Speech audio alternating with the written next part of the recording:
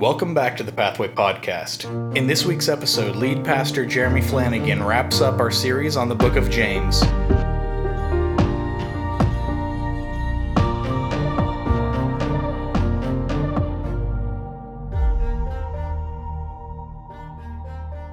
Well, I hope you had a great weekend. It was hot yesterday, but I enjoy walking outside early this morning and feeling a little bit of a chill. I am always ready for fall to get here, but you don't have to worry because today and tomorrow are all a lie.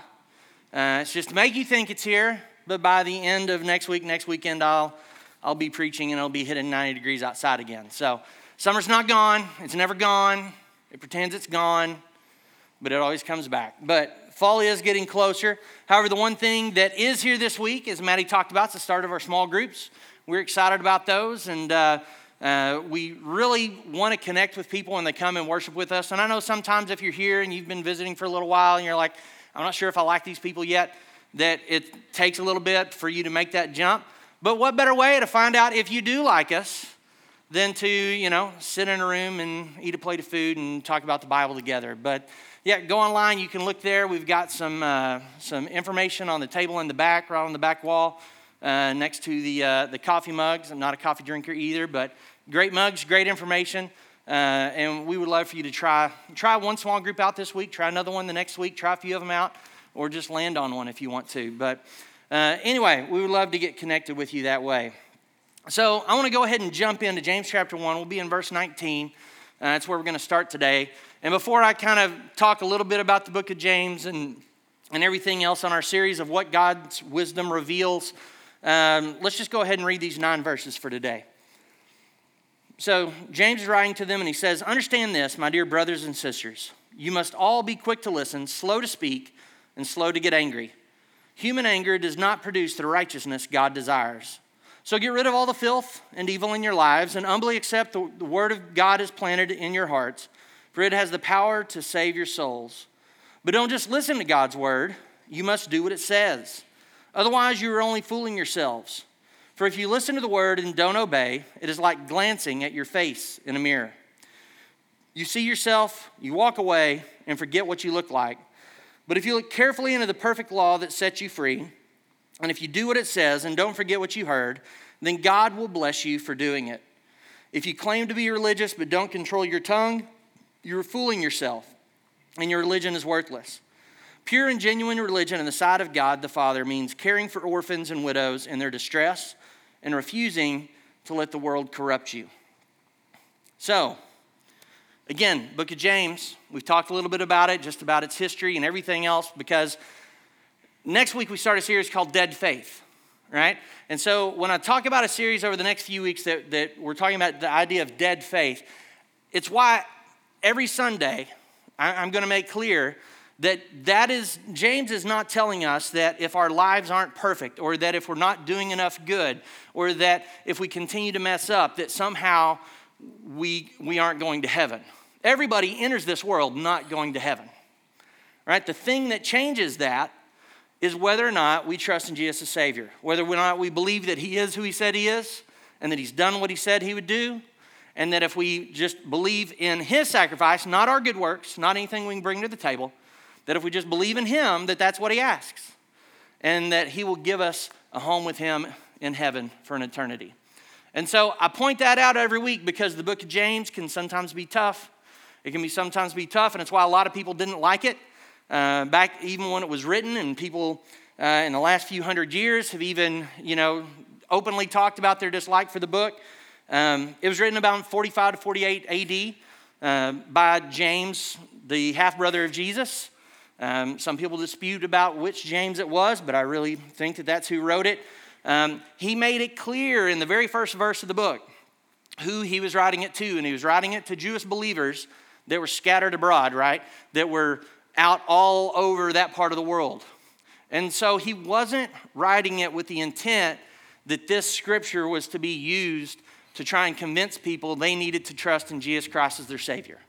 That wasn't his intent. That wasn't who he was writing it to. He was writing it to fellow Jewish people who had trusted in Jesus Christ, believed he was the Messiah, were following him, but were struggling like all the rest of us do to make our life reflect the glory of God. And so that's what this book was about. It was about writing to these individuals to tell them, hey, you need to get some stuff fixed. And that's why in only 108 verses, there's 54 calls to action, which is another reason people don't like the book, because it gets down deep into some of our characteristics and some of the things that we fail at the most. And so the book of James can be a difficult read if you do what he tells us to do today, which is reflect on ourselves, which is use the Word of God as a spiritual mirror to be able to take a look at who we really are, what we really look like out there. As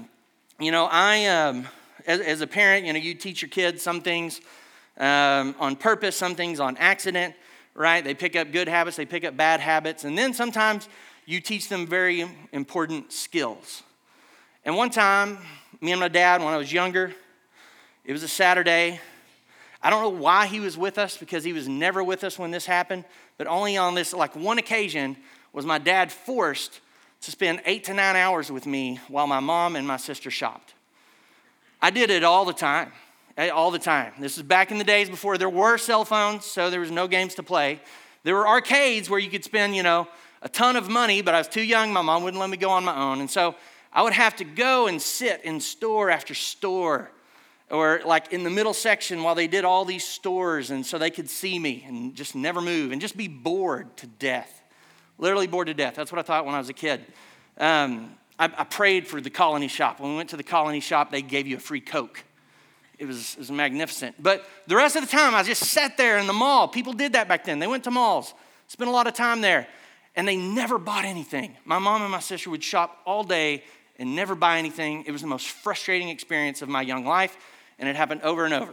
But on this one glorious day, my dad came, and he was worse than I was. Fidgety, complaining, everything else. So he taught me. We're sitting there in the middle of the mall, and at first, he taught me the game of trying to roll pennies as far as we could down the mall and see who could go the furthest. And that was fun until one guy stepped on the penny, and it snapped really hard, and it scared him. That was hilarious.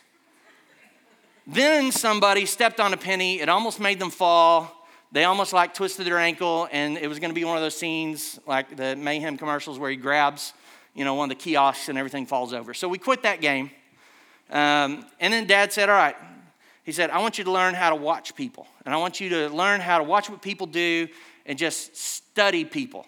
I was a little kid. I didn't think it was going to be fun, but we did. We sat there and we just watched people walking through the mall. And you could tell that couple's been fighting. Yep. You can watch them walk down the mall. They've been fighting. And you could see this kid, and you're like, yep, he just stole something out of his mom's purse. Doesn't even know it. And you watch all this go on. But one of the things that I noticed is that anytime people walked by a store where there was a mirror, they paused or they walked slower. They always stopped to see themselves, right? And of course, you would have people walking through the mall. Maybe they're like me. Maybe they carrying a little extra weight in the middle, and they'd walk and they'd see the mirror. And they would go like that. For a little while, they were taller, they were skinnier, but the mirror went away, and their gut came back. And, people would stop every once in a while, and they'd fix their hair. They'd do that. They would straighten stuff and everything else. And, and you would think, guys, you're out here saying, yeah, mostly the women did that. Guys did it too. The guys that would go up, because the guys hurried to leave the house, and they didn't look and notice there was something in their teeth or that their hair was horrible, and so they spent more time there sometimes than the women did. But it was always interesting. And you can do a social experiment, right? Go sit at the mall. There's 8 people there. But you can sit there and you can watch people go by. Find somewhere there's a mirror. Find somewhere in public. And it's just interesting to watch people and how seeing our reflection changes us in that moment. And so what we've been looking at in the book of James so far is how God's wisdom reveals things about our life, right? And so this whole year we're talking about different aspects of wisdom. And the start of this book is how his wisdom reveals things in our life. In the very start of the book of James, we talked about that wisdom, God's wisdom, is not hidden. He offers to give it freely to all of us. But he says you can't be, the idea of being double-minded. And the idea of being double-minded is that God says he will give you wisdom, but only if you're willing to follow it, right? Because he was writing to people here who believed in God. It wasn't that they were deciding between, God and some other religion, or God and whether or not to, be an atheist or anything else. No, they all believed in God. They all believed in Jesus. Our struggle is deciding whether or not, when we hear the word of God, we're going to say yes, or if we just let it be an option, right? We're going to take God's word, and we're also going to compare it to what we think we want to do. That's being double-minded. You can't expect to get God to give you his wisdom if that's how you're going to approach it. Last week we talked about how God's wisdom will help us resist temptation. The idea of being tempted is not so much that we have to watch, and the scripture tells us to watch out for, the devil, because he wants to hurt us and everything else. But I'm really not fighting against Satan. I'm really not fighting against anybody else that puts temptation in front of me. I'm fighting against my own desires. I'm not tempted with the things I don't desire. I'm not tempted with the things that I don't want in my sinful self. And so I'm fighting against me. And so God's wisdom tells us that he'll grant it if we're willing to follow. And if not, why would he give it? To fight temptation, do what Jesus said, and remove that temptation out of our life. Don't keep it within touch, within smell, within sight. Remove it from our life, because what we desire is hard to overcome. And then today is to allow God's word to be that spiritual mirror. Not to walk by it and ignore it, but to stop and look at ourselves. And as everybody does in the normal life, right? When you look in the mirror, if your hair's all messed up, you don't just usually go, yeah, all right, and walk away. You try to fix it, right? You try to do something. But James is saying spiritually, a lot of times we ignore the reflection. Now, in these 9 verses, they're kind of all over the place, right? Book of James, 108 verses, 54 commands, calls to action. So I want you to understand, though, that these 9 verses kind of fit well together. The start and the end of them kind of fit, and then the middle explains it. So back in verse 19, he said, understand this, my dear brothers and sisters, you must all be quick to listen, slow to speak, slow to get angry. Human anger does not produce the righteousness God desires. So get rid of all the filth and evil in your lives and humbly accept the word God has planted in your hearts, for it is the power to save your souls. And then skip the verses about the reflection, and down to verse 26, if you claim to be religious but don't control your tongue, you are fooling yourself, and your religion is worthless. Pure and genuine religion on the side of God the Father means caring for the orphans and widows in their distress and refusing to let the world corrupt you. So the beginning and the end of this passage talks about the problem he's addressing, which is our speech. It's what it comes out of our mouth. Because what comes out of our mouth represents us greatly. It's hard to run from the words that we put out there for everybody to hear, right? That's how we're judged. Not with our intentions, not with how great of a person we are on the inside. No, it's all those words we let come to the outside that people rightfully judge us with. They can't judge how good of a person our grandmother thinks we are. They can't judge how good of a person we think we are. They can only judge what we put out there in front of them to see and to hear. So James is saying that our words can get us into trouble. And then in verse 26, if you claim to be religious but don't control your tongue, you are fooling yourself and your religion is worthless. We'll get into dead faith starting next week. And we'll really talk about taming the tongue. I think it's October 9th is when we're finally going to kind of get to that subject within this book. So I'm not going to spend a lot of time on this part today because I really want the solution, right? So the problem is that a lot of times what it's on the inside isn't as good as we think. And it comes out in the things that we say. And people look at what we say and judge whether or not we're giving a reflection of God. Or worse yet, they know we're believers, and their reflection of God that they see is the bad coming out of us. And James is saying that's the biggest problem, right? Because other believers may see you and see what we do and say, I understand that they just messed up, but God is good and God is perfect. And us believers, we mess up all the time, and so that's not God's reflection. But someone who doesn't believe in God or doesn't believe in Jesus, when they see that poor reflection of the grace and the love and the care of Jesus Christ coming out of his followers, That's their picture of who God is. And so that's why James is telling them, get this stuff straight. So the problem is sometimes what you're putting out there doesn't give a good reflection of who God is. And so, simple solution, get rid of all the filth and evil in your lives. Humbly accept the word of God is planted in your hearts. Done. Right? Simple solution. Easy to follow. So, the whole part of Scripture is that none of it is that hard to understand, but it is difficult to do.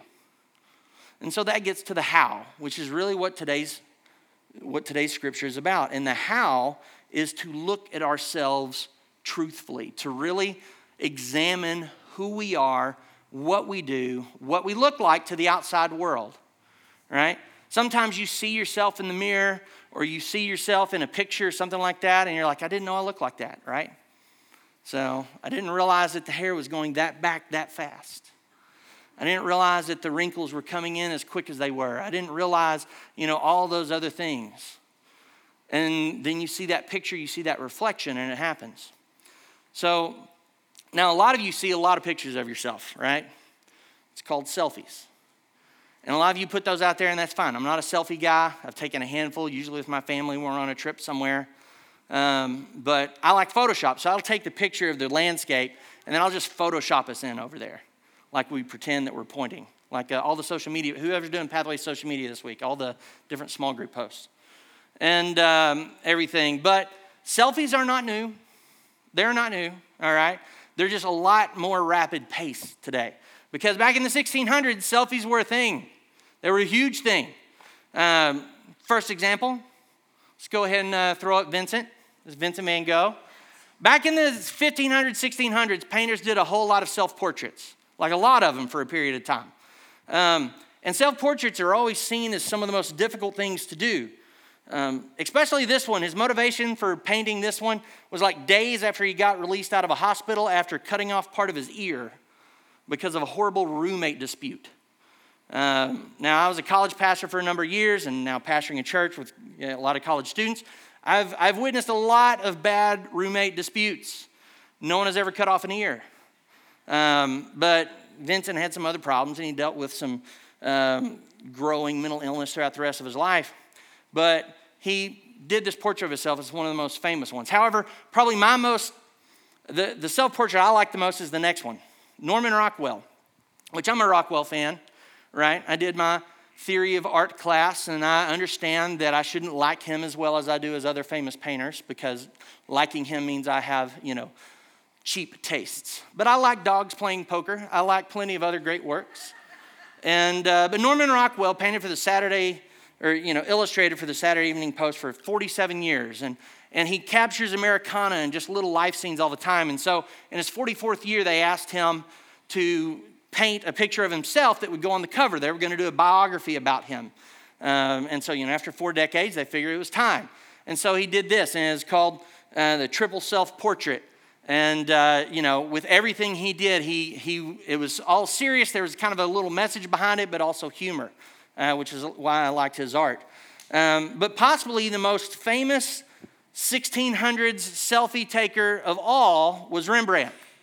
So Rembrandt, and the reason that this is the one that I always think of is because, and I texted some of my cousins this morning to verify, and we know that this isn't the picture. I think it was Rembrandt, but he had more of a Three Musketeers type hat. I couldn't find the picture. He's done like 80 to 90 self-portraits of himself, but the coloring is all the same and all that other stuff. It may not have been Rembrandt. It may have been a Rembrandt, one of those cheap knockoff Dutch painters, kind of like the Gucci bags you buy at Central Park and stuff like that.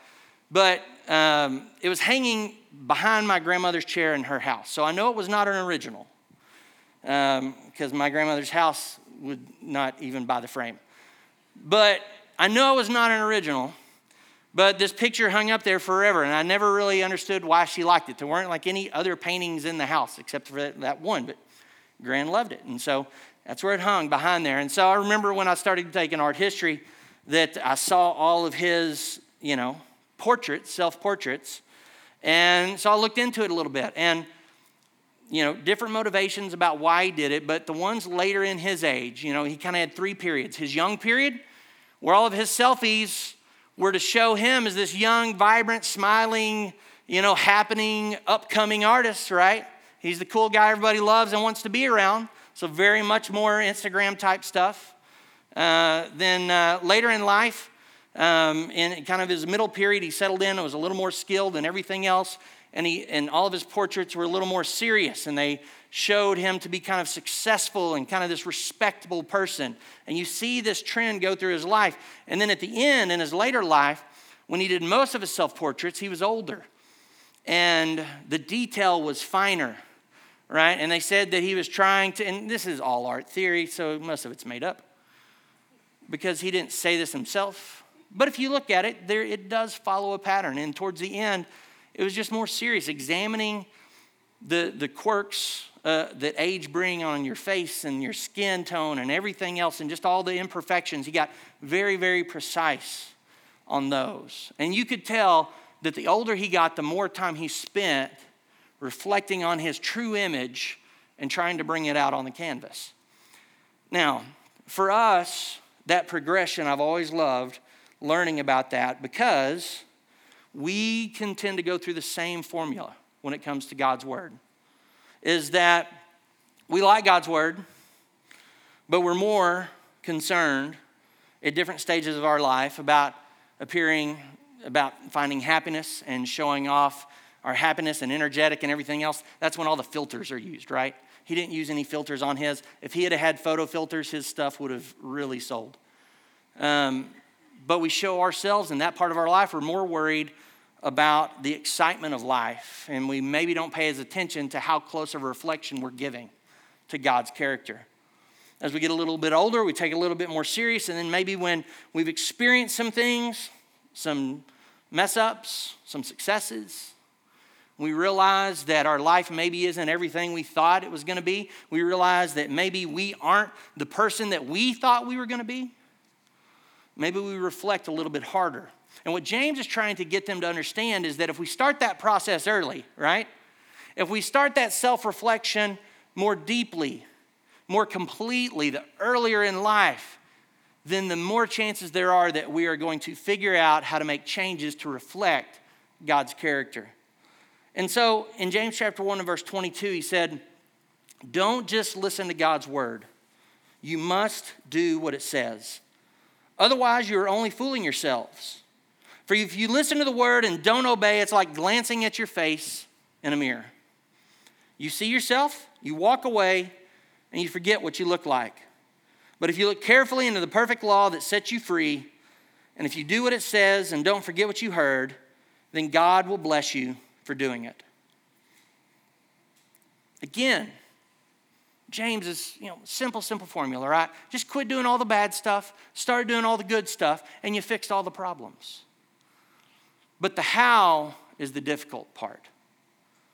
And the only way that we are going to be successful at reminding ourselves of the things that we need to change about our life and the things that maybe we need to do differently are if we continue to look into God's word, talk to God through prayer, and we use those things in worshiping Him to remind us of the character of God and to help us see where we are missing the mark. When people say that, that we can, look at ourselves and that we're perfect the way we are, or we're fine the way we are, I understand the sentiment, right? The truth is that you're loved the way you are.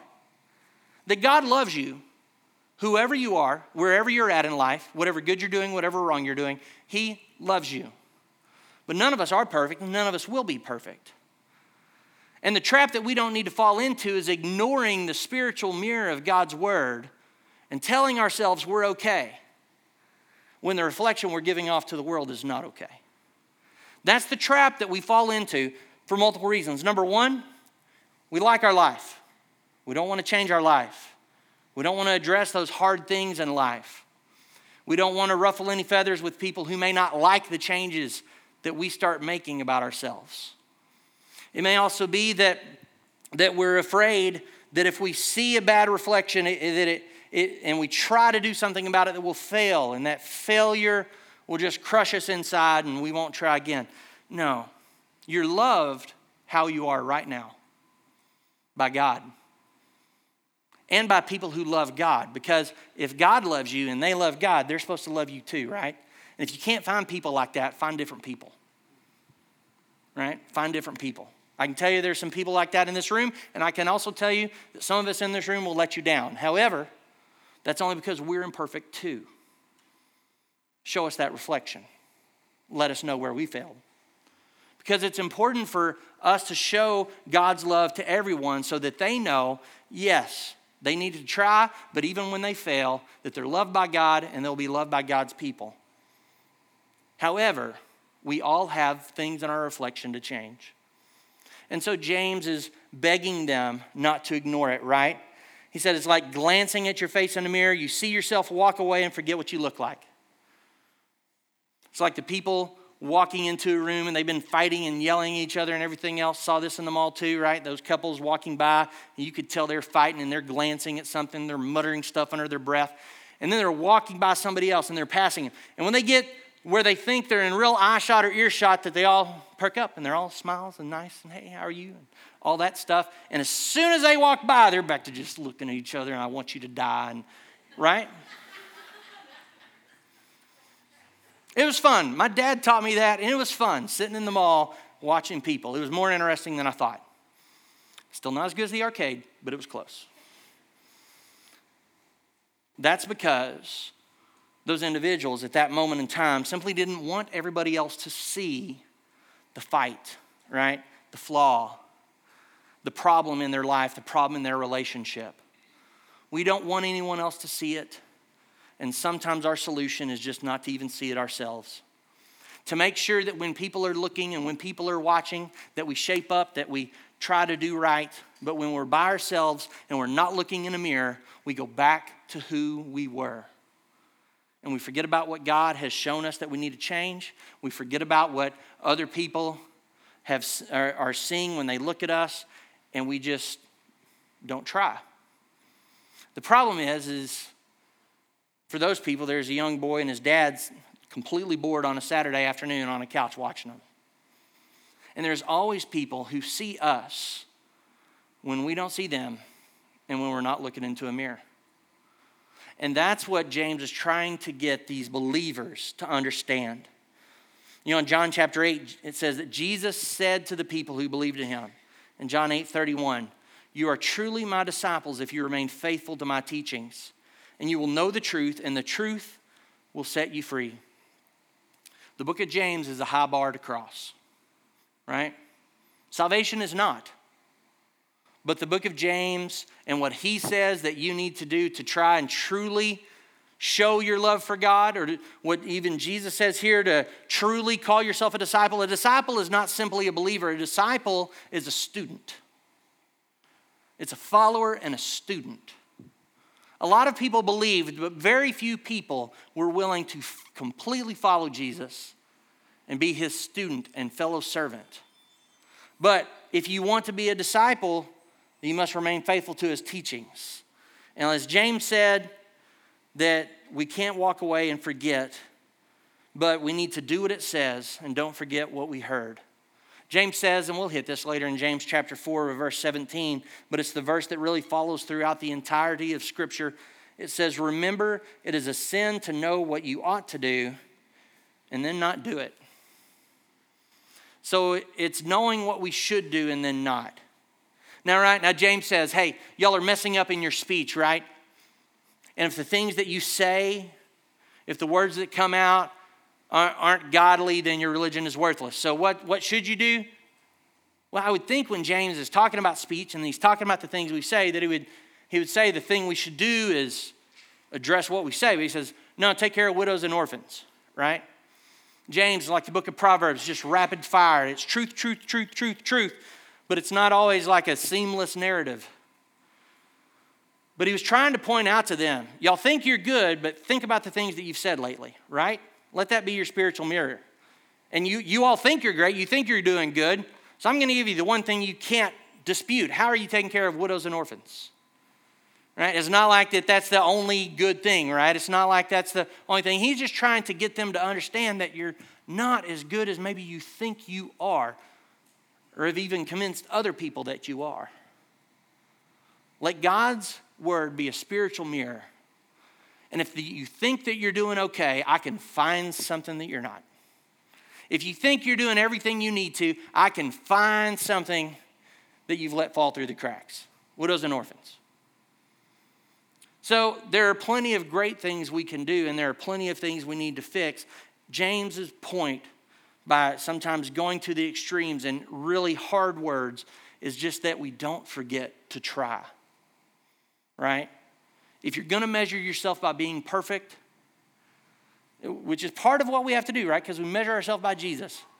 But if you're only going to be happy once you're perfect, then you'll never be happy. But if you try, earnestly try, right? Not being double-minded, not pretending to try, and really we're fine with failure. Not keeping the temptation close. We can touch it, we can smell it, we can see it. Not by asking God for wisdom, but we don't really intend to fully say yes. We just intend for God's wisdom to be an option. If we truly try, not doing all those other things, we will start to be happy with the reflection that we see. And the reflection that we give to others will be one that honors God. That's what James wanted them to accept. Now, if you're here and you're a believer, like James is writing to, right? That he was writing to believers and he was trying to get them to understand we have a job to do, and our job is to be as much like Jesus Christ as we can be.